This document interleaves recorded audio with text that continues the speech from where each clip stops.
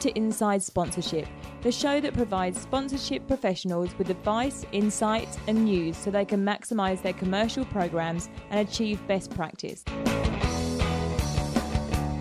One Championship is a celebration of Asia's greatest cultural treasure and its deep-rooted Asian values of integrity, humility, honour, respect, courage, discipline and compassion. Their mission is to unleash real-life superheroes who ignite the world with hope, dreams, inspiration and strength. The One Athlete roster has over 140 world champions out of more than 550 athletes across various martial arts disciplines, making it the largest collection of world champions of any organisation on the planet. In fact, the vast majority of the greatest world champions in history have had to conquer unbelievable poverty, tremendous adversity, unspeakable tragedy, and impossible odds to achieve their dreams in life. And One Championship want to introduce these superheroes to the world so that they may inspire billions to dream more, do more, and be more in life.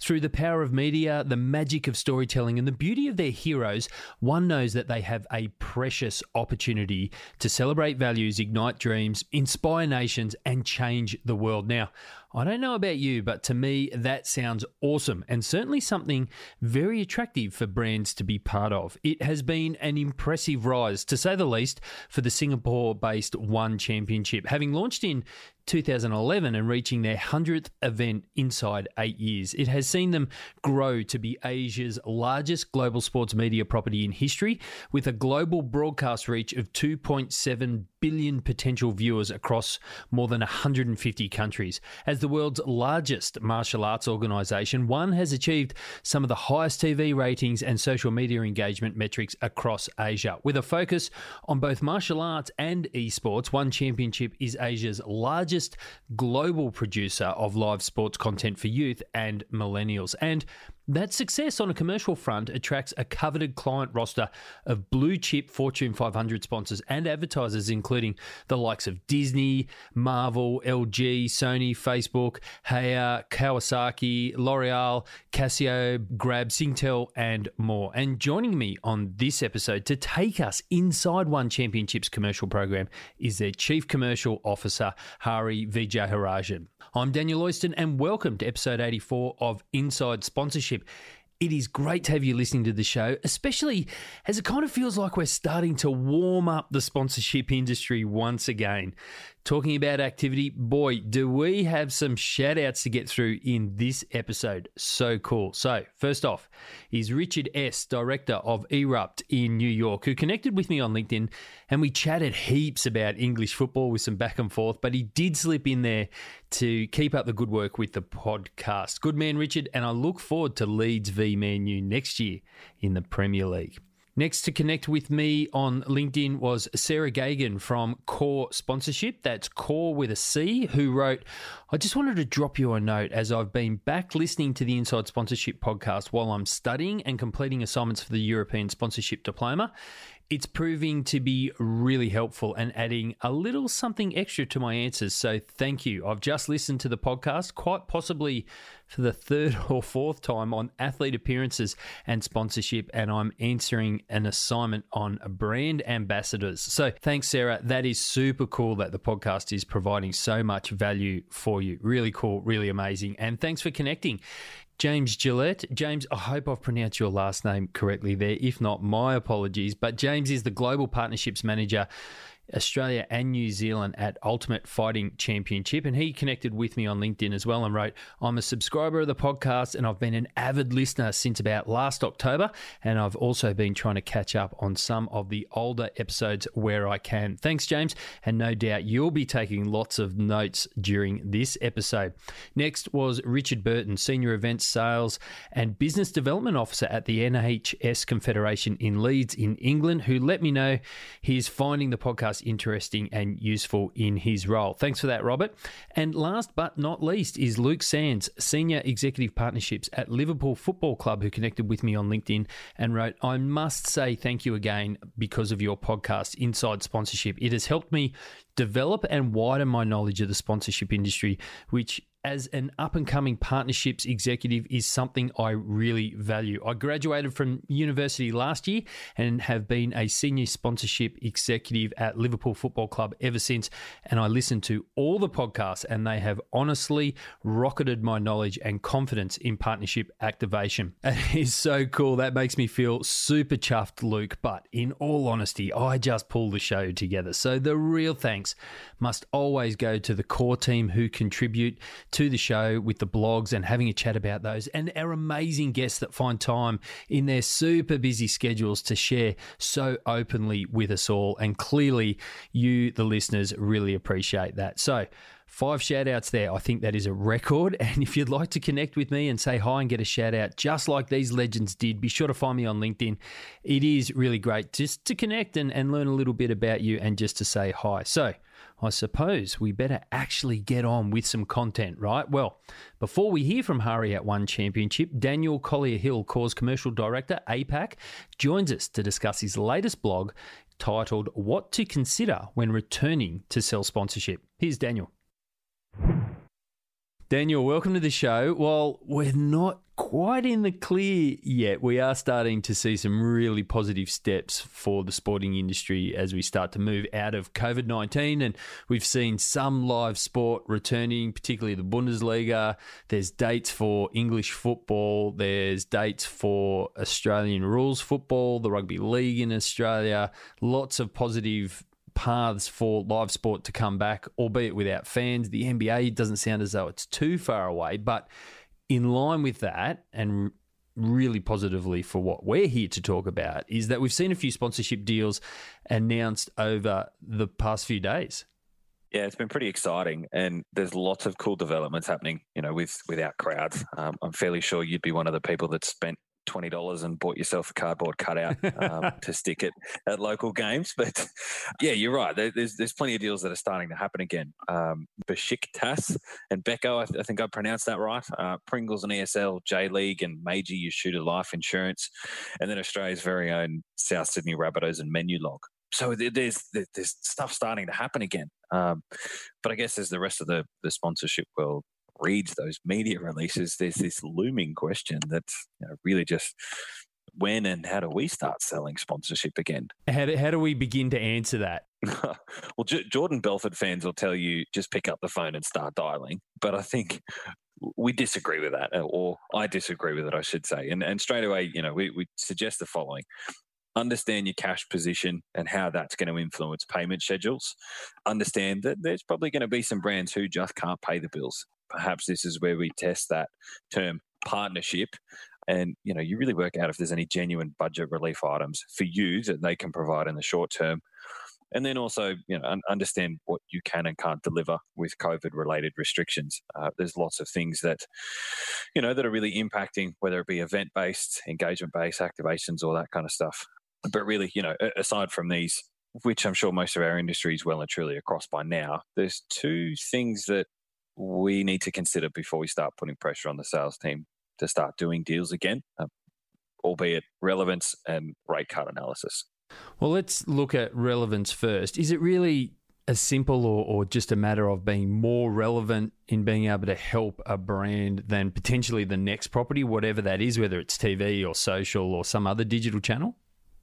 Yeah, and look, at the end of the day, that question's probably how long's a piece of string. But, we've got to ask ourselves, why should a brand spend money on us or you instead of a TV or a digital campaign right now, given that, they're 2 mediums or forums that are getting the most amount of eyeballs and engagement at the moment. But I guess now more than ever, brands are under immense pressure to not only justify their spend, but also ensure that their spend turns into actual business-related outcomes.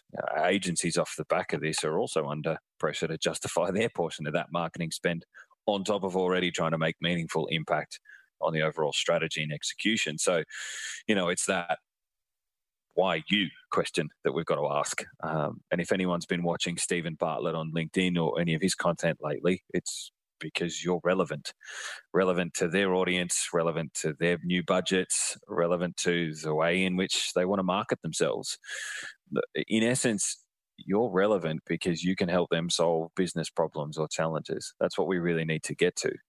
to influence purchasing behaviors towards their own products or services, brands need to be relevant to that consumer. And yes, I've just twigged, and I'm now super conscious of the amount of times that I've just said the word relevant. Well, ironically enough, it's a relevant word to use in the conversation. I'm not sure I'm going to be able to use that word after this podcast. But anyway, we often talk about how sponsorship is all about delivering the right message at the right time on the right platform. And I think it's got to be fair to say that this global pandemic has forced the bulk of the sporting world to really rehash or rethink how they directly engage with their owned audience. So going back to that relevance question, now is a really good time to survey and talk to fans, members, season ticket holders, or anyone who is actively on your database, asking questions about, what's impacting them right now, what would they consider as their first big purchase after COVID, or even what haven't they been able to spend money on because of COVID. These are all questions that brands are trying to reverse engineer themselves and solve business problems and also create insight for themselves. So why not do it yourself? Align to a cultural cause, promote positive data about your engagement levels, or just do something that helps position you as the single most relevant property that a brand can choose to help reach and connect with a specific audience to deliver their message.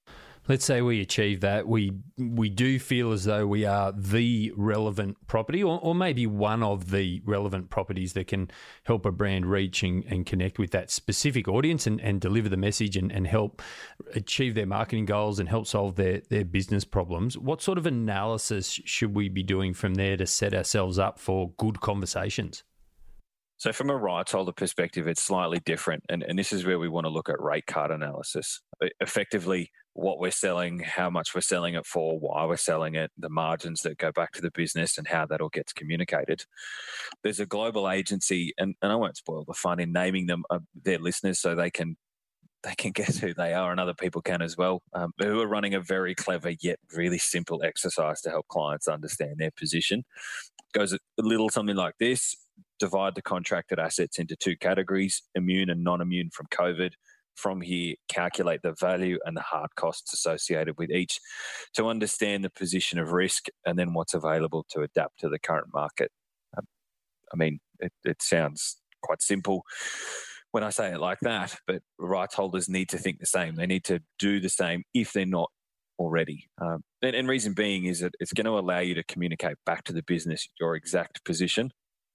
Nobody wants to be left with $1 million in assets that can't be delivered, nor do they want to be left with $1 million of assets that actually cost them a lot more to deliver anyway. Rate card analysis is by no means an easy thing to do. In some respect, it's what Core has built a product to do. It can be done with or without us, and that's not a cheesy product plug. It's something that everyone can do. Sheer example, grab an unglamorous Excel spreadsheet. List every asset that you sell, its hard cost to deliver, and then the current commercial value or margin you apply to it in a sales proposal. If you can, categorize each asset into a range of asset types. This will help you in the long term. Next, run a column adjacent to these categories and list whether it's an exposure or an engagement-based asset. The final step is to then list whether these assets have a fixed cost or a fluctuated cost based on demand. Once you've done that, and this really should take no more than, I'm going to say 10, 15 minutes, maybe max half an hour. But once you get to this, assets that have fixed costs are reasonably safe, whereas assets that have fluctuating costs are definitely going to be at risk. Exposure-based assets are safe to a certain degree. Social and broadcast will soon become your best friend if they're not already. And then obviously engagement-based assets are at risk. And when I say at risk, this is not necessarily how we engage with them, but the level of engagement. If a brand has an activation at an event or a match day, the engagement that they're going to get is going to be completely different if that spend gets shifted to online or a social piece or branded content or whatever you come up with. But that whole exercise is about coming up with asset category types and then working out, what's going to be affected and what's not going to be affected. It all sounds quite positive. I'm excited. It does. And look, in a post-COVID world, this exercise, really helps us navigate both new deals and renewals. It also helps guide how you price certain assets and how you communicate back to the business what your risk position is at any given point, whether we've got a global pandemic or not. Yeah, it's also important to remember that literally every rights holder on the planet is also awake at 11 o'clock trying to think of ways to reinvigorate their revenue. So you're not alone. The nice message at the end, sport's returning. There might be plenty of changes. My beloved Broncos might not be winning, but there is light at the end of the tunnel. You had me at sport is returning. It's some great advice. And for want of a better phrase, as we wake up and we start to sell sponsorships again, I think this is a real opportunity for those at rights holders to reset and make sure they move into this new phase with best practice rather than just getting all excited and heading off to the races and falling into some of those bad habits again. So this is some great advice to help people reset and make sure that they move forward with good intent and best practice. So thank you for that. Listeners, if you want to read that blog in detail, word for word, just head along to coresoftware.com, head to the resources section and click the link for the blog. Now, Daniel, you are in Melbourne, Australia, one of the states in Australia that has been under fairly intense restrictions, but they're starting to ease. That's a nice way of putting it. As people in and around Melbourne are heading back to work and getting out and meeting people face to face, obviously with social distancing, what opportunities are there for people to grab a coffee or have a beer with you? Well, I would say that it's definitely highly likely that as cafes and pubs open, I think as soon as we can make a booking, let's do it. I think it's been maybe 3 months since I've been out and bought a beer or a coffee, so I'm desperate for one. So anyone who's interested, just hit us up. We'll definitely try and get something in the diary before it starts raining and gets too cold. Sounds good. There you go, listeners. Take him up on that if you're in and around Melbourne. Thanks for joining us, mate. Thanks, Daniel.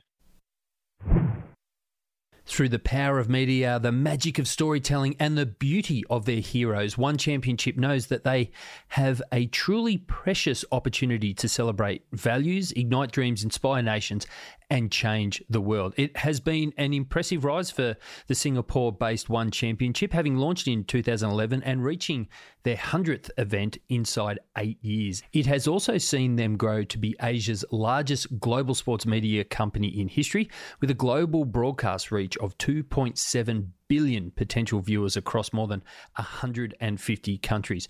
As the world's largest martial arts organisation, One has achieved some of the highest TV ratings and social media engagement metrics across Asia. With a focus on both martial arts and esports, One Championship is Asia's largest global producer of live sports content for youth and millennials. And that success on a commercial front attracts a coveted client roster of blue chip Fortune 500 companies with some massive names like Disney, Marvel, LG, Sony, Facebook, Kawasaki, L'Oreal, Singtel, Casio, the list goes on. And joining me on this episode to take us inside One Championship's commercial program is their Group Chief Commercial Officer, Hari Vijayarajan. Here's Hari. Hari, welcome to the show. We always start our interviews with a few icebreaker questions just to help the audience get to know you a little bit. And your first one is, which 3 fighters, past or present, whether they're part of the One Championship or not, would you love to have over to your house for dinner, and why? Hey, Daniel, thanks so much for having me. It's a pleasure to be here. The question is interesting. One Championship has over 600 athletes in our roster, so I'd be very happy to pick 3 of them from our own stable.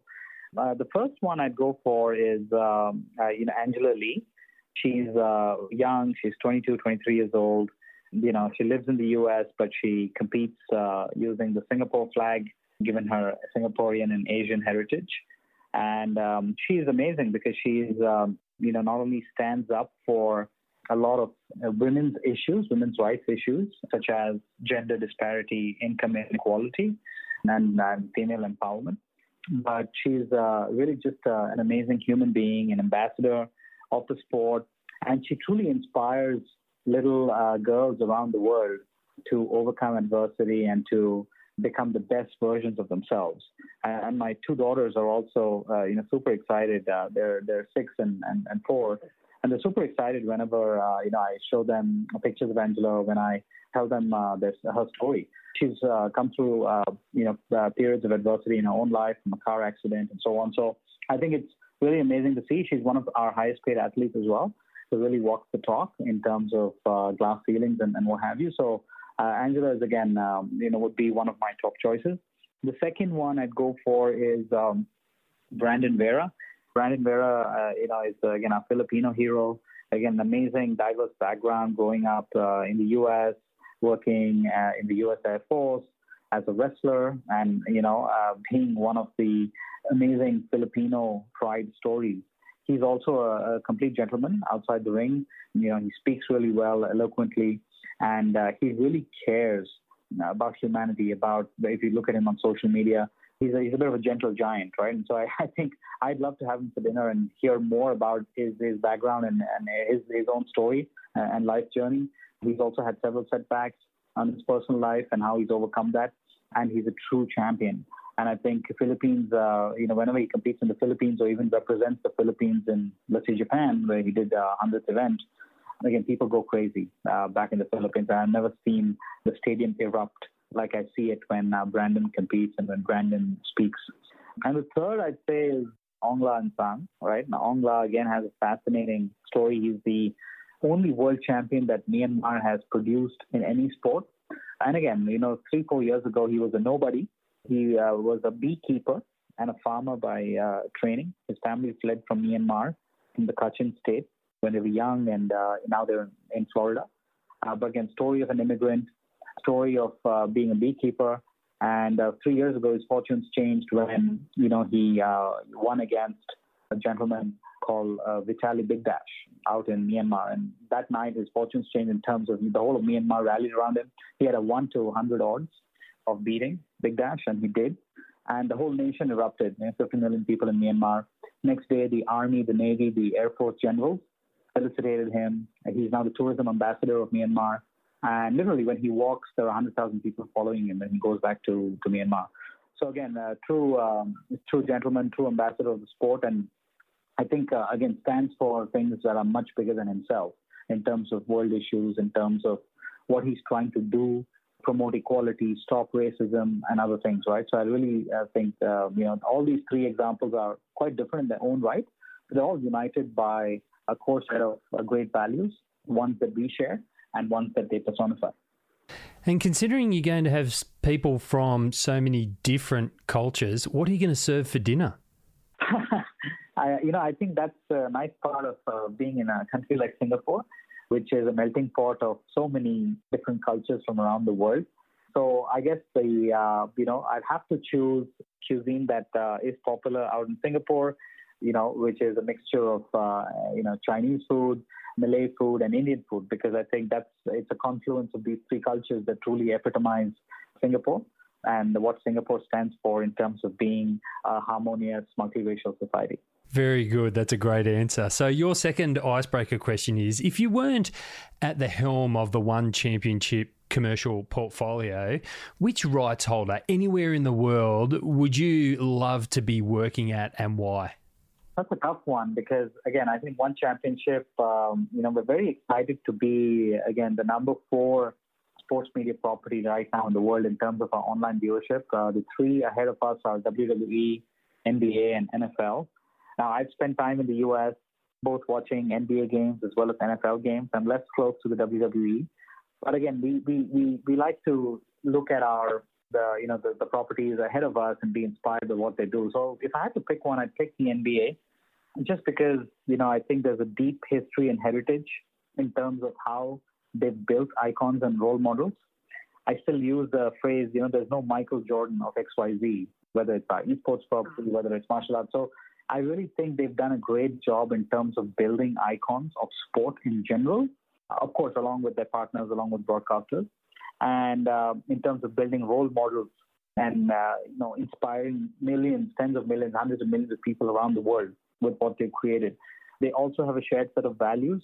We've seen how hard their players work and how they compete. I think those are great values to impart on the younger generation. We just saw The Last Dance, which is a breakout documentary which has broken all records on ESPN and Netflix. It's just an amazing look back at how these icons were built and how that has set the stage for companies like us, which are much younger, born in the smartphone and digital era, to look up to and emulate. So I think it's true sportsmanship that the NBA has got right, and how they've built icons on a world stage that inspire me, and I think would love to to be associated with them. You mentioned there that you're now the number 4 sports media organisation in the world, behind the WWE, the NFL, and, as you said, the NBA. Various news resources such as Forbes and CNN and Bloomberg have openly stated that One Championship, while it's 4th in the world, is the largest sports media company in Asia and Asia's history. How do you begin to even tell the story of something that has grown so much in such a short period of time?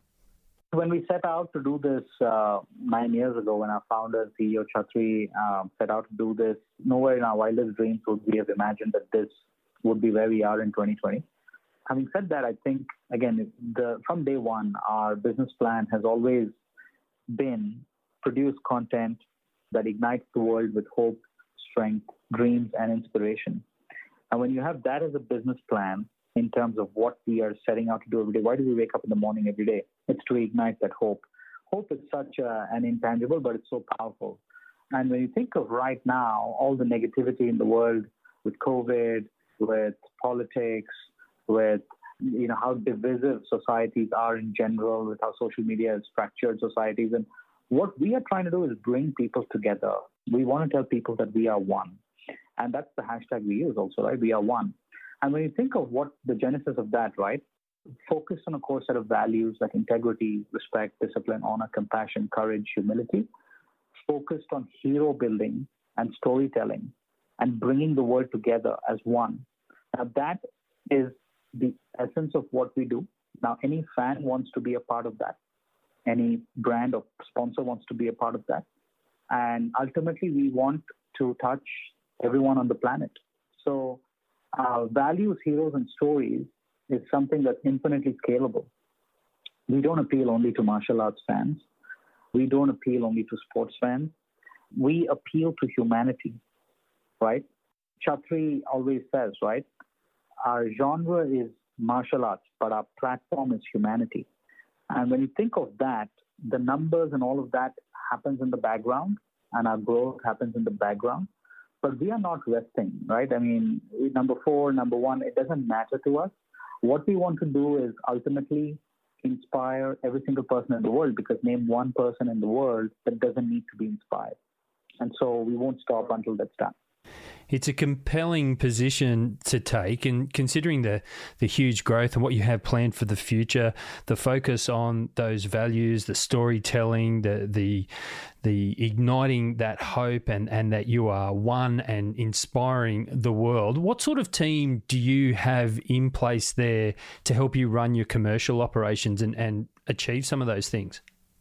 Yeah, I'm very proud to have a very diverse team. Clearly in Asia, sports is still a very, very nascent industry. Sports marketing is a nascent business. So we've hired folks from all walks of life. More than 50% of my team is women. So I'm really happy and proud about that stat. Again, you might think that, sports business or martial arts business is more male dominated, either from a viewership standpoint or from an employee standpoint. So I'm glad to have broken all those myths. We have folks who are, consultants, we are ex-consultants. We have folks from the startup space. Myself, came from an e-commerce company called Lazada, which is the Alibaba of Southeast Asia, and Amazon before that. So we have folks who really understand how to problem solve, how to communicate our value proposition, and how to be inspired to take our mission forward every day. So it's true when Chatri says he doesn't hire PhDs or MBAs, on paper. He actually only hires a different kind of PhD, which is poor, hungry, and determined. And that's what I think we ultimately see as the fabric of the skill set that unites everyone in the company. Someone who's having this day one mindset, who has the ability to think on their feet, to have a thick skin, because we get a ton of rejections every day, but to not put our head down, right? We need to hold our head up high, continue to educate the world and the market on what we're doing, knowing that in the long term, things will be okay and things will work out like it has with other global media properties like the NBA and so on. But in this part of the world, we are getting started. So it's important to have that entrepreneurial mindset. And it's important to use the power of data and the power of communication across an organization, internally, externally, across stakeholders, to really communicate the value proposition in a very succinct manner. So I hardly have anyone on the team who comes from a traditional agency background or a media background. Those profiles, I would say, work great when you are a mature business in a mature region or country where sports is well consumed. For us, we take I put more credence on having a startup, an entrepreneurial mindset with folks on my team. I love that approach, particularly the hungry and the determined aspects of the PhD, and because there is a strong sense of continual brand growth for One Championship. And I'm curious about how you're finding the response from brands, especially considering your comment that sports marketing is still quite nascent in Asia. What's the response from brands at the moment in wanting to be part of the journey? Are they more traditionally focused on there's big size and big engagement and big growth, and it's more of that linear sort of approach to accessing an audience? Or are they brands that are really on board with the values and the inspiration and what you're trying to do as an organization rather than what you're just trying to do commercially? When we set out to work with a partner, or a partner sets out to work with us, I think it's a long-term partnership that we always envision to strike from the get-go. And if you think of the brands who currently work with us, we're very humbled and proud to work with some of the world's largest or the region's largest brands, right? So whether it's JBL, which is an audio partner of ours, Harman Kardon, very, very storied company, which is headquartered in the U.S. Whether you have a Xiaomi, which is a mobile phone brand in China and headquartered in China, but really truly international, or a startup like Grab, which is Asia's biggest decacorn, right, valued at close to $15 billion, or even a 100-plus-year-old company like a Unilever, DBS Bank, which is Southeast Asia's largest bank, or even, in the automotive category, right, like traditional conservative Japanese brands, Mitsubishi, Toyota.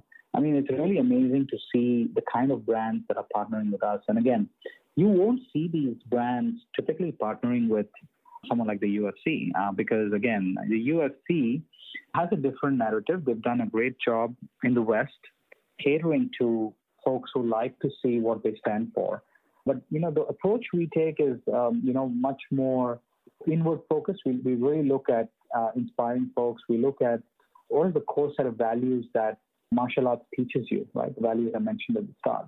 Those are the values that a parent would want their children to absorb and imbibe. So success for us is really having, a kid anywhere in the world putting up a poster of a One Championship athlete, as one of the heroes and role models. So when I was growing up, for example, when I was growing up in India, I would always have a poster of Sachin Tendulkar, a cricket legend, right, or Kapil Dev, right? So these guys inspired me to work hard, to study hard, and I didn't want to become a cricketer, but I wanted to excel in life and do well in school and those things. And those stories got me there, right? Same thing, right? What we're trying to do is have these role models inspire kids around the world, inspire adults to overcome adversity and become the best version of themselves. So when you think of that as what we're solving, the numbers and the speeds and feeds and the metrics that agencies will look out for when they make a decision to work with us, that will take care of itself, and it has taken care of itself. I think brands really like being associated with a brand like ours, which has a higher purpose, which stands for excellence, which stands for integrity, which stands for doing the right thing. Of course, these are attributes that we rub off on them as well. We did a study with Nielsen, one of our media and analytics partners, and we looked at, with Singtel, right, which is a 100-plus-year-old company, a telecom company in Singapore, and with Grab, right, which is the leading ride-hailing company out of Asia. What were the things that they got out of the sponsorship? And it was amazing to see the kind of attributes that we rubbed off on Singtel and Grab, because these are both very, very well-known brands, but each of them was facing a challenge of a different kind. Singtel was kind of facing this challenge of, hey, we're an old company, we appeal to the older generation of people. They really wanted to appeal to the cool, hip, young millennial and Gen Z audience, and that's what we do, and that's what we rubbed off on a Singtel when they worked with us through activations. Not via logo slapping and so on. That's not what we do. We really aim to create amazing stories and content using our IP that we then cascade and distribute to the hundreds of millions of people at scale. And so when we do that, a brand automatically becomes cool, becomes hip, stands for excellence, stands for all the values we stand for. And that is the intangible, right? So typically when we look at our media sponsorship, a brand typically in Southeast Asia gets between 2 to 4x ROI when you just look at pure media ROI. And so this is quite similar to when someone sponsors, let's say, a local Philippine basketball league. And I know these numbers because I've seen that. Or someone works with Facebook or Google or even a print or newspaper. But when they work with us, they get this addition, not just do they get the media exposure, they get this additional 3 to 4x in ROI from these intangibles and these attributes we're above. So the end result is like a 7 to 8x ROI, which is far and above what they would get just by working with a media partner. And so that's when you look at that being the value the intangibles, like when someone works with a billboard or newspaper, there's no values that rub off on the brand, right? For us, it's that intangibles, those attributes that really rub off and are measured by post-sponsorship activation surveys and so on. We can actually capture the data. It's not like we're making assumptions. And we capture that time and time again to get a 7, 8x ROI. That is truly what we're proud about, because the one brand stands for so many great things. And our goal over time is to work with all these amazing partners and rub off a little bit of, pixie dust, if you will, on them to make them win as well. I'm sure it's very attractive to brands. So I'm curious to know whether, considering you've got the intangibles that you spoke about and you really focus on the values and the lessons that martial arts teaches and the higher purpose of the One Championship brand overall, do you get the impression when you're talking to brands in those initial stages that they find your focus and approach and what you stand for really refreshing compared to what many other rights holders would traditionally lead with? When you spoke about it in your answer before around the ROI and the numbers and the reach of their audiences, they're more about here's just the straight path, here's what we can give you access to. But you're talking such a bigger picture. Do you find that brands really respond to that and find it refreshing?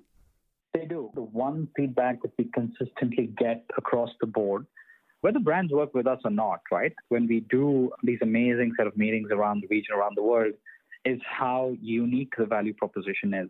And so we're glad to hear that. We're glad in just 9 years, we've been able to develop a value proposition that is very, very different, either from a local sports media property, a local league, for example, or a global one, like even the NBA. So we've talked to several partners, right? And so I think the big issue that exists out there with traditional larger sports media properties from the West is for a sponsor to be able to do a proper 360-degree activation, you need to work with the team, you need to work with the individual player, you need to work with the rights holder, you may need to work with the broadcaster.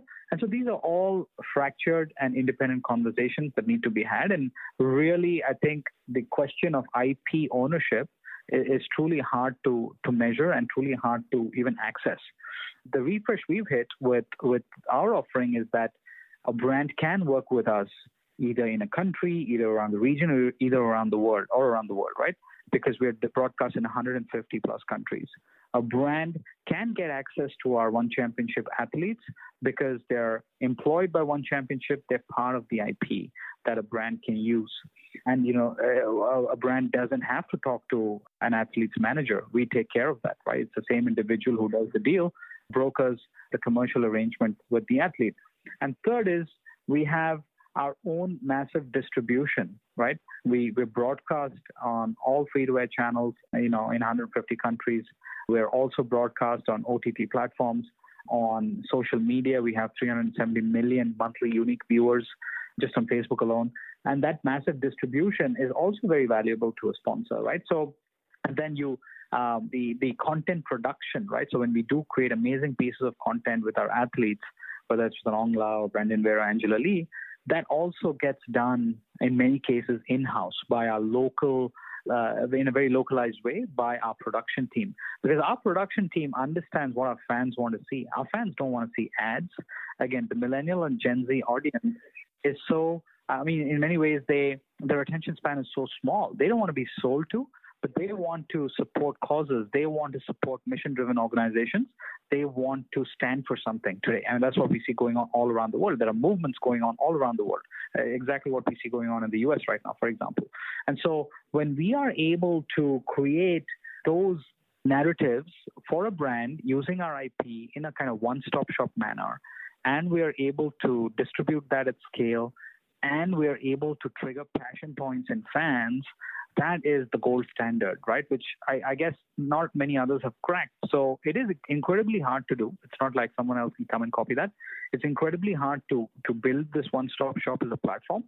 But we've done that, and that's what our partners and sponsors, the names I kind of gave you were just a small sample, but they're marquee names that we're happy to be associated with. And, we're happy that JBL works with us similar to how they work with the NBA.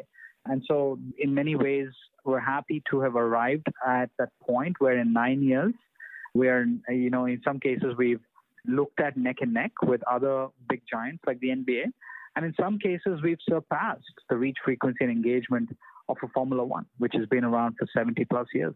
And so, again, we still have a day one mentality. We're not getting complacent about it. But I think in terms of the value that we bring, one is, we measure everything. We're very data driven. We can tell a brand X% of our audience uses or will consider using your product or has used your product in the last 30 days or uses the category of products.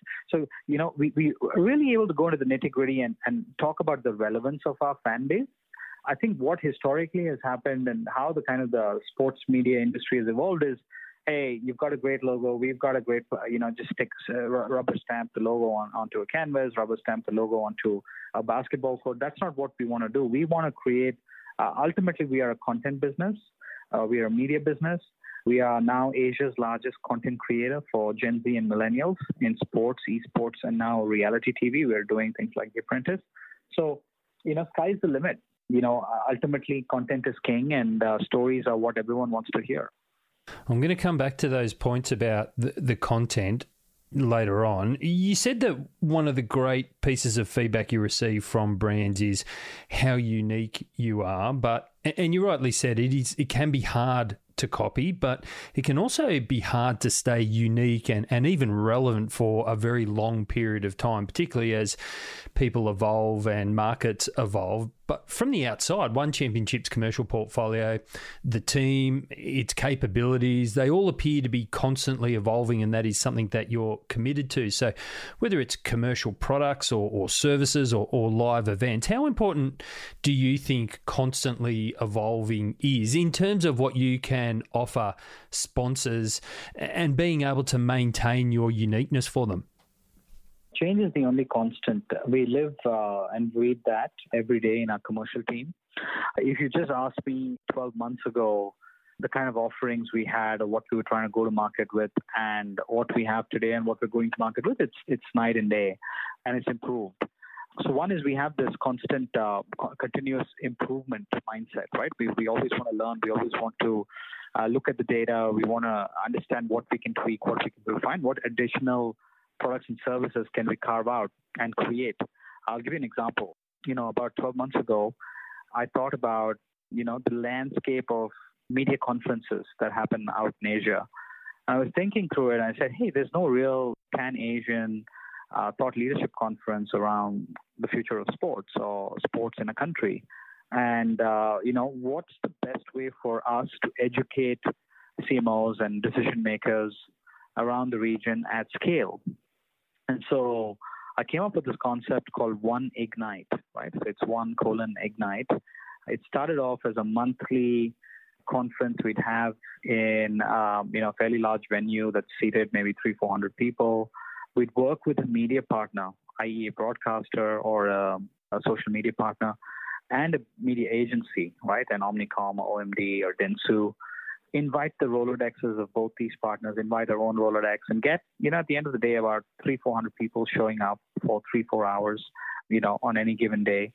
And we'd have an amazing keynote by Chatri. We'd have panelists from different sports, either entities, i.e. other sports, local sports media properties. We'd have athletes. We'd have folks from the agency. We'd have folks from the broadcaster. And, it would just be a very robust, 3-hour session where the attendees could learn a lot about sport. And, I initially started that as a way to educate the market. And guess what? Now we've got several brands, who cater to high net worth individuals. One example, a case in point, is a company called Lu Global. Now, Lu Global is part of Ping An Group, which is it's one of the top 10 companies in the world by market capitalization. It's out of China. Now, their business is a wealth management business, and they cater to folks who make above a certain amount of money every year. But guess what? I've got those 400 people coming every month to my conferences. So what we said is, hey, we didn't have a way to tap into high net worth individuals before at scale in the regular cadence. Now we've got a conference, and guess what? Apart from giving Lu Global some amazing entitlements on the One Championship Sports Media asset, which goes on live TV and so on, here I have a conference that I set up selfishly to educate the market, but I can also monetize that, right? Because there's this amazing captive audience that a company would want to access. Same thing, a Porsche, a BMW, they want to sell to these big wigs. And so we've got them all in one place. Tumi as well is a partner of ours that, of course, makes luggage and, it's in the travel industry. And we roll out amazing case studies. So Tumi actually built a video with us and our One Esports, one of the teams that we partner with called Team Secret. Now, that video organically got 4 or 5 million views. Actually, I want to say it's 7 million views by now, 7 million views. Now, for one single video done just once and posted once, it got 7 million views. Now, the largest engagement that Tumi had in the history of the whole company prior to that was 200,000 views on a video they did with Chris Pratt, who's a Hollywood legend. And so it's just amazing to see, right? The content we produce is of such quality and it tells such a deep story that, we're able to deliver things for our partners. And so again, that story of that video needed to be told to other CMOs and CEOs. And so that we got their guys to come over and talk as a panelist at One Ignite. But it's really amazing to see how we use and we create offerings. Another example is JBL, our audio partner. We never used to monetize our after parties, right? Again, you might think after parties, at the end of every martial arts match, we would have an after party for attendees, for our sponsors and so on.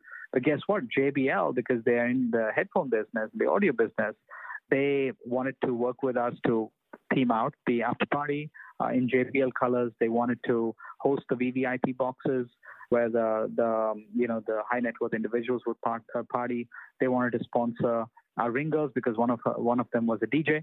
So we just created a set of entitlements from nothing again, right? So again, I think constantly thinking out of the box like this to be able to meet several unmet needs that brands don't have access to in other media properties, or even being entrepreneurial and savvy and saying, hey, I think this is a great fit for your brand. Let's see what we can manufacture outside of the core entitlements that one would receive is something that we put our minds to every day. And so that's why we've been able to get the partners we have, which is a very unique set of partners because we're solving unmet needs and we're bringing to them things that they've never seen before.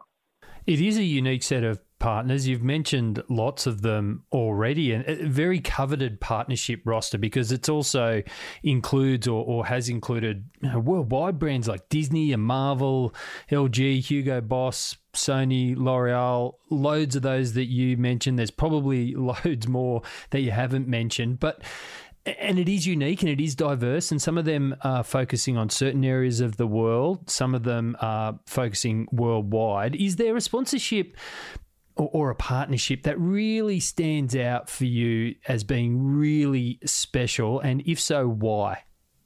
Again, every sponsorship and partnership is very special to us. And, every partner or sponsor has a unique problem to solve. I'd like to say maybe I'll call out two.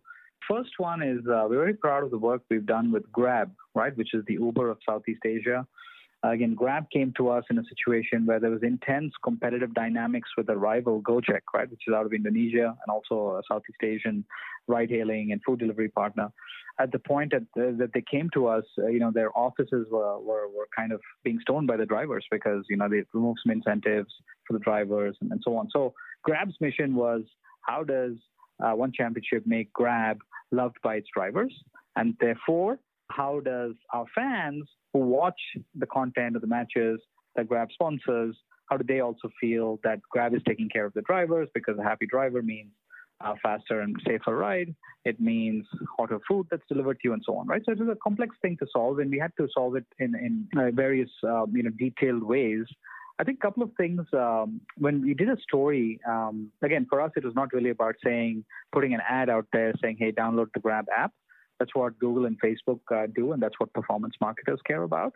But the story we wanted to tell with one of the activations we did was about a young Filipino boy. Now, this story is set in the Philippines. It's an actual piece of content we put out there on social media, went viral. But the story is, out of the 20,000 Grab drivers in the Philippines, went and scouted with Grab's help one of the families, right, of one of the drivers. It's an authentic story where the kid is an 11-year-old boy. He's a fan of martial arts. He's actually a karate champion. And his father loves One Championship. In the Philippines, they really love One, and they love our athletes. And so this father, the story we told in that video was he's driving, 15, 18 hours a day sometimes, putting food on the table for his kid, sending his kid for karate lessons. His kid has now grown up. He's representing his school, representing now even the Philippines in some junior tournaments. And he really wants to give back to his father, who's made all these sacrifices, right, to put food on the table as a driver. And what the kid does is, unbeknownst to the father, arranges a surprise secret meetup for the father to meet the One Championship athletes, at a surprise location. The father thinks he's going to just get a routine checkup for his car. And, surprise, surprise, the athletes show up, they hug, tears roll down the dad's eyes, and he can't believe what his son just did for him. And that content is short. It gives you goosebumps. And that content is then not only put on social media, but Grab does an event in the Philippines called for National Heroes Day. It's 26th of August. It's very vivid in my mind. 26th of August is National Heroes Day in the Philippines, where they celebrate the heroes in society. And so what we worked with Grab on is get the 20,000 drivers and their families, right? So the stadium can probably hold 30, 40,000 people. Let's get the wives, get the kids, celebrate the everyday heroes that Grab has on the roads. We played this video that we did with the kid, his father, the crying and all that. Every driver in that stadium wanted to be like that driver. They were inspired. They were motivated. They wanted to give their 1,000% because of, obviously, we recognize this one family, but everyone has their own stories. And at the end of the day, we got our One Championship athletes to come. That was a surprise element. On stage, the drivers went berserk. They completely loved what they were seeing. And to top it all off, we got the number one hero of the Philippines, Senator Manny Pacquiao, right, the boxing legend. He also came to the stadium. People saw him in the flesh. Once in a lifetime experience for many people in that stadium that money can't buy. And so you could have just seen the excitement and emotion, people choking up. All of that was captured, was filmed, made into a few pieces of content. We ran a campaign around it to talk about everyday heroes that people had generally seen in life, our fans across all walks of life. And the winner was flown to Tokyo for the 100th event, where they saw Brandon Vera compete with Ong La. So again, a massive. And then Grab, therefore, wanted to work with us. They're so successful. They wanted to work with us on other verticals like Grab Food. And we did amazing, cool stuff with Grab Food, with Brandon Vera, the athlete I just mentioned. Grab saw 45% uptick in sales at the end of that Grab Food campaign with Brandon, right? So we started doing more and more with Grab. And so the success for us is really, again, it spawns in at point A and goes to point B. And again, we follow the direction of travel, and the journey for us is more interesting than the destination. But I think this story is just the story of how we aim to impact our partners and how we aim to, deliver impact. The second one was the Tumi one. I kind of alluded to that earlier. Tumi started with us on esports. They loved this video we did, which got 7 million views. We got global attention with the global CEO of Tumi. And now we're having the Asia GM of Tumi starring as one of the guest judges on The Apprentice, One Championship Edition, right? So they started in one content stack. They're coming into another content stack. Grab was an example of starting in one vertical, which is ride-hailing, going into another vertical, but within the martial arts content stack. So many such permutations and combinations are possible. And ultimately, again, in this environment, partners will only do more with us if they see value, because cash is king in this environment and all marketers are under pressure. So we're super happy to be able to continue doing deals with large brands and upselling brands who are already with us, because they just see the value we drive. I love that example of Grab. It really gets people at an emotional level. You've mentioned a couple of times about The Apprentice. Let's move to that now. It's a reality TV show with a sports twist, a mammoth $250,000 in prize money, and an opportunity to work under the mentorship of Chatri. Thinking about their own careers, every sporting professional would get a huge kick out of watching this show. How did the strategy come about to actually start the show and put the resources into it? And how do you use it to ultimately leverage the One Championship brand, but to really bring in sponsors and partners to be part of The Apprentice? Yeah, I think it's in line with the innovation and evolution question we discussed maybe 10 minutes ago. But, 3 months ago, if you'd asked me, what's the next trick we're pulling out of the hat, I wouldn't have guessed it was The Apprentice. But it so happened, right, about 3 months ago, around the February-March timeframe, MGM Studios randomly, pinged Chatri and said, hey, Chatri, we'd like to bring the largest reality show for the last 15 years in Europe and in the US. We'd really like to make that huge and explode in Asia.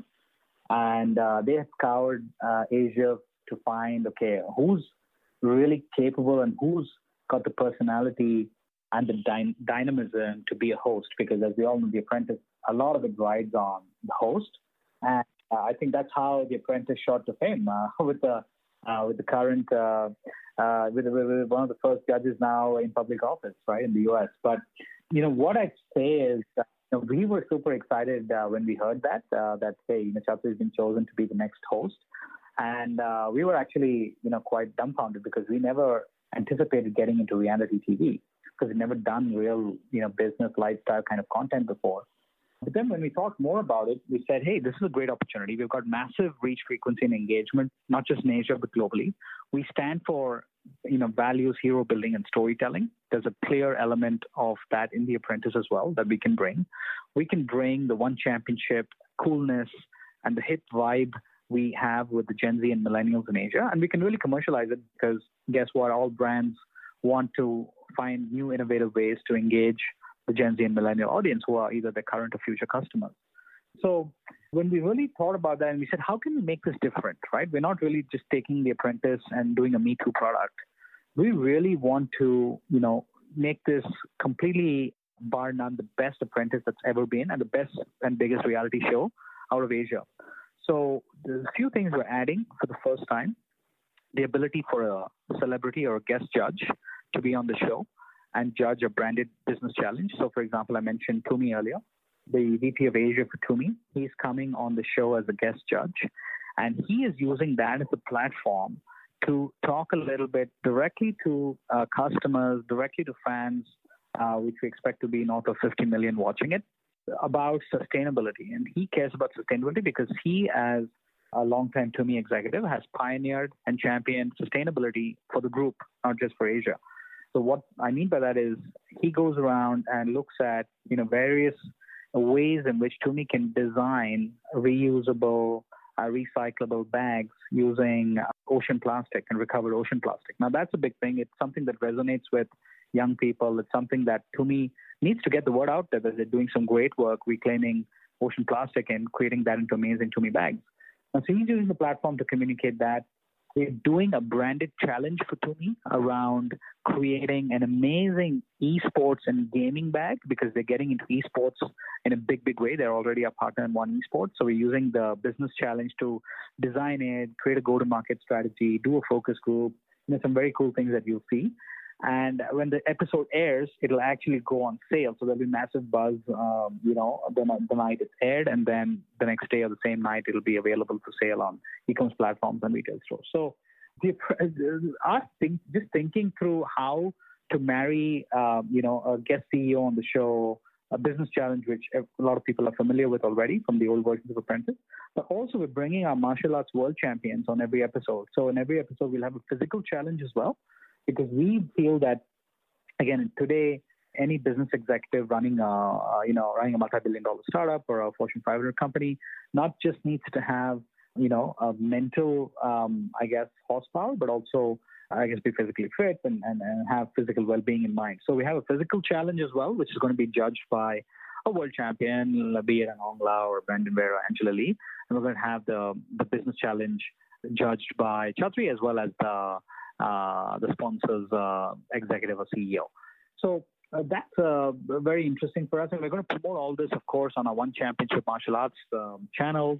So it's going to have tremendous buzz. It's going to already leverage the footprint that we have, broadcast in several countries, the 25 million followers that we have on social media, and so on and so forth. So it's not just a new reality show. It is bar none, going to be the biggest Apprentice and the biggest business reality show in Asia, but also leverage the startup and sports spin that we are known for. And, I think that's why we're super excited. Yeah, it is exciting, and I think it's a great opportunity to take your fans and your followers and the community even deeper into the fabric of what makes One Championship truly unique. And you talked about the bags and sustainability and things like that. So there's a fantastic opportunity there. You mentioned it before, content is king. It's a broadly accepted phrase in the world. Content is king. And you and the team really live by this. You've spoken about it lots already, creating social content and documentaries, the esports tournaments, The Apprentice, the reality TV show. You've got podcasts. You've obviously got the live MMA events, and that's all distributed across multiple channels. Is the absolute sheer volume, the sheer amount of content, has that always been something that the brand was heading towards? It was always part of the strategy, i.e., if we build it, they will come? Or has it been more of a natural evolution and a response to what the market wants and their thirst for content? I think it's a bit of both, right? I mean, if we were to say we had a crystal ball back in 2011 and had it all figured out, that would be a lie. I think we kind of, in the first few years, really tested what the market wanted, right? In the first few years, we did a couple of events a year, 4 events a year, 5 events a year. And, I think had we not looked at content being the strategy and looked at events being the strategy, we would have been labeled as an event company. And, hey, One Championship does events 4 or 5 times a year, maybe even 20 times a year. But guess what? Between that, there's nothing. And there's no way for people to get entertained. What we really strived for, and we saw this pick up really in 2016 and beyond, we wanted to strive to be an always-on platform where fans could engage with their heroes, we could tell their stories, and we would have engagement on an always-on basis, right? So whether the match happened every 2 or 3 weeks, that was great because it would drive buzz, it would drive competition, it would drive for geeks and fans at the leaderboards, right? But what we really wanted is to, again, not just appeal to the hardcore martial arts fan. We wanted to appeal to, again, right, the platform is humanity, right? When we said that the genre is martial arts, platform is humanity. We wanted to make this much wider, right? And so storytelling, value-driven storytelling and content is therefore from day one in our business plan. That was something we wanted to embrace. Now, we executed well on that, I'd say, and it got picked up and we saw a lot of traction 2015, 2016 and beyond, because this was the time smartphones were extremely popular or being sold in Asia. And I saw that firsthand when I was part of Lazada Group and Alibaba Group. We were selling tens of millions of smartphones every year in Southeast Asia. That's when social media was really on the uptick in Asia, Facebook, Instagram, YouTube. And again, those are all content platforms. And also we saw, the advent of 4G networks and so on, which made consuming bite-sized content on the road when people are traveling for work and traffic jams and so on, because that's what Asia, a lot of that happens every day, right? People want to, sitting in a bus, going to work, they want to see something to be entertained. And our videos are so bite-sized, within 5-10 minutes, there's a result, right? Or there's a story that can be told. And so the confluence of these three things really made the content is key kind of strategy really explode and really bring it to life. So while it was always part of the plan, I think the execution and the way it picked up really accelerated from 2016 onwards. And that's why we are where we are today on the Tubular Report being number 4 in terms of online viewership. Working together, true partnerships in sponsorship does really provide a lot of power for both the rights holder and the brand when they work together as one. And it's a little bit hard to avoid at the moment, but I do want to talk post-COVID-19 for a moment. So I've got 2 questions for you on the topic. The first one is, considering you get brands to buy into your vision, which is much less around the reach and the engagement and the ROI and the much bigger ethos of what you're trying to achieve and inspire people with, how does One Championship at the moment use its sponsorship and marketing assets? Because it is a change. We do have to do things a little bit differently. So how do you use your sponsorship and marketing assets to make sure that you come out of this COVID-19 situation still in a really, really strong position? Yeah, I think COVID-19, it's a really unfortunate thing that has happened all around the world for us, for other media properties, and for humanity in general, right? We see millions of people suffering. We see companies going bankrupt. It's really an unfortunate thing. However, I think when we put the suffering and all of this aside, the negativity, we also look at it as an opportunity. And I think the way we look at it as an opportunity and how we're executing on that is, again, if you think of us being a content business, a media business, IP business, there's still a lot of things we can do with our partners and for our fans that can go on. The show can go on, and the show has gone on. The last physical live event we did for our martial arts content stack was the 28th of February. That was done behind closed doors in Singapore, and not surprisingly, it had one of the highest viewerships of all time because people were already starting to be at home, quarantined, and so on. In fact, just in China, we saw viewership go up 3 to 4x between the January to March period because folks are quarantined, and there was no live sports happening in any part of the world. So even when we were doing closed door events in February in Philippines, in Indonesia, and in Singapore, we saw content spiking like crazy all over the world because everyone else had stopped, but it was still going on, even though behind closed doors. Now, the closed doors, unfortunately, events had to stop because then every country started raising borders, couldn't fly in athletes, it became logistically impossible. So for the last few months, we've been on a bit of a moratorium and a pause. We hope to come back soon on the martial arts side. But what we've had in the interim, because we still had to execute for our partners and our sponsors, we still had to sell products to fans and continue to drive business. We immediately pivoted on looking at what are the pieces of content that are going on always on everyday basis.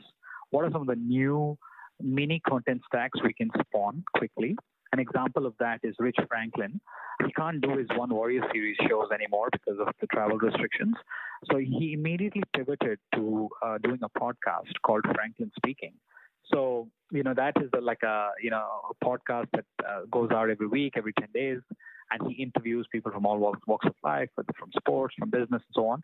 So that became an example of something we started to give our partners as Make Good because we had to miss out on some of the live entitlements. We also had a ton of shoulder content that was going out, top 100 fights, one from the archives, a weekly kind of show and rundown of some of the top, sets of action. And so we started putting a lot of our sponsors who had purchased live entitlements onto the shoulder content entitlements. The fans and the partners were very, very happy with that because in many instances, they got benefit from a ton of organic viewership rise, right? So the last 3 months, the viewership on our shoulder content has been at a tremendous high because, again, I said people are staying at home. They want to watch inspirational content because there's so much negativity around. And our social media and our shoulder content really drives that. So even though our partners, of course, were a little bummed that they couldn't get the live entitlements because we're not doing matches, we immediately pivoted to the always-on content stream that was flowing on an everyday basis.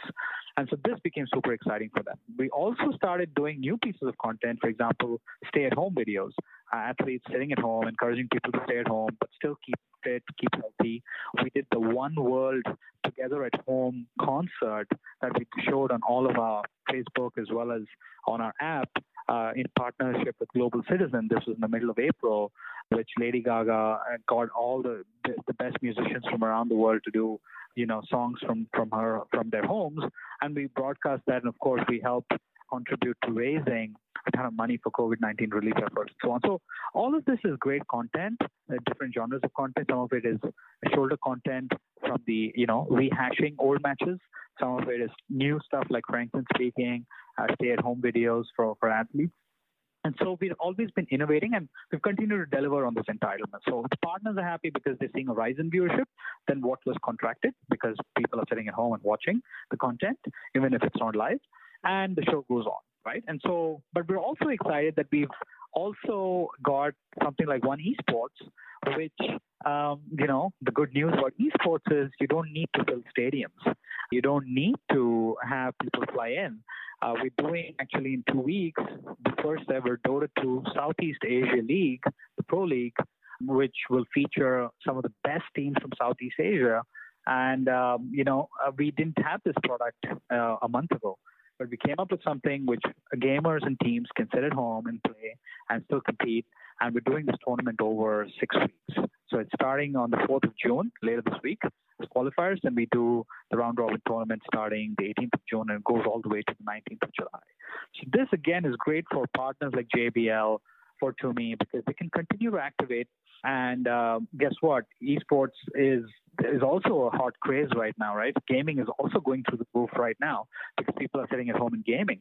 So we're capitalizing on trends of increased content viewership and capitalizing on trends of increased gaming organically to continue to deliver outsized value for our partners. But we're just innovating.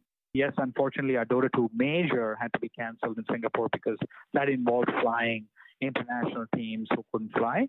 But that's why we had a lighter version, which is a Southeast Asia version, but we didn't need any flying because everyone is on the same server and can play from home. So we look at various scenarios to continue to deliver for our fans and partners. It may not be Plan A, but Plan B in many instances has proven to be better than Plan A. Hari, it would be hard to find a rights holder who is better than One Championship in terms of innovation, and especially during a high growth period as well. So secondly, around COVID-19, what advice would you give to other rights holders, those people that are listening to the show right now, anywhere in the world, who want to try and innovate but also remain stable in what is, it's a challenging time, so their bosses might not be that keen for them to innovate? What advice have you got for them? I think we've been incredibly fortunate to have a business model that is extremely asset light and IP heavy. And that has set us up for, what we're doing right now in terms of innovation and in terms of pivoting as needed. I don't know how other media rights holders are structured, but if you are asset light, I think it's a great vantage point for you to innovate because, I'm one of those who believe, like some of our investors like Sequoia Capital and so on, that we're in this for the long haul. Like COVID-19 is not going away anytime soon, nor is life coming back to normal anytime soon, right? This could last for another 2 years, 3 years. And so we're in this world where, the sooner the better in terms of innovating. It could lead to something more drastic, right? And so I think the time is now. I think it's still early.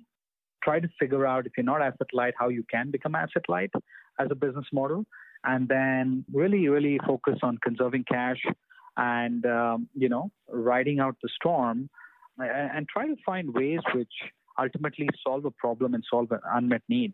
I think if you start with that and work backwards and then layer that on top of an asset-light business model, I think magic can happen, and you will survive and you will thrive at the end of this. Hari, an amazing chat. So many great examples, great insights. If people want to learn more about One Championship or connect with you and maybe keep the conversation going, what can they do? First, I think it's great to follow One Championship on social media. You can just type that onto your Facebook search bar, find us on LinkedIn. I think it's always a great hub of information and content.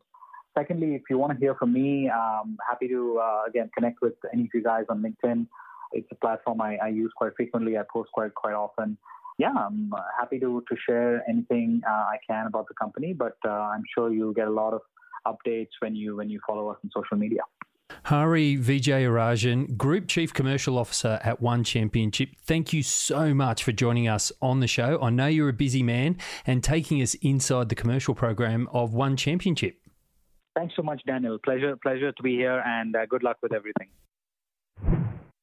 I am blown away by the generosity in the detail and the length and the passion of Hari's answers. It was truly amazing. It is a fascinating combination of a product that has really struck a chord with the market, grown immensely in a short period of time, really making every post a winner, and taking a values-led approach to all that they do really does now give them the ability to work in real partnership with their sponsors. So no doubt, if you are like me, there was plenty to take away and digest and apply from that chat with Hari. As Hari mentioned, you can learn more about One Championship at onefc.com or connect with Hari on LinkedIn. Just search for Hari, that's Hari, Vijayarajan, that's Vijayarajan, or head to the show notes at coresoftware.com for the links. That's a wrap for episode 84. Thank you so much for joining me, and a reminder to get in contact and drop me a line and say hi and get a shout out on the show, just like the legends Sarah, Richard, Luke, James, and Robert. I would love to hear from you. If you want to connect with me, you can do so on LinkedIn. Just search for Daniel Oyston. That's Oyston. And if you do, as I said, I'll make sure I give you a shout out, just like I did for everybody else. And if you want to connect with Core Software's commercial director, APAC, Daniel Collier-Hill, you can catch him on daniel.collier, COLLIER at coresoftware.com, or search for him on LinkedIn as well. Until next time, I'm Daniel Oyston. Thanks for listening to Inside Sponsorship. Thanks for listening to the show. For more episodes and to subscribe to the show, search for Inside Sponsorship on Apple Podcasts, Google Podcasts, or wherever it is you listen to your podcasts. Also, for more free industry-specific resources, including blogs, ebooks, white papers, and our Insights newsletter, head to coresoftware.com. Finally, be sure to follow Core Software on Twitter and LinkedIn.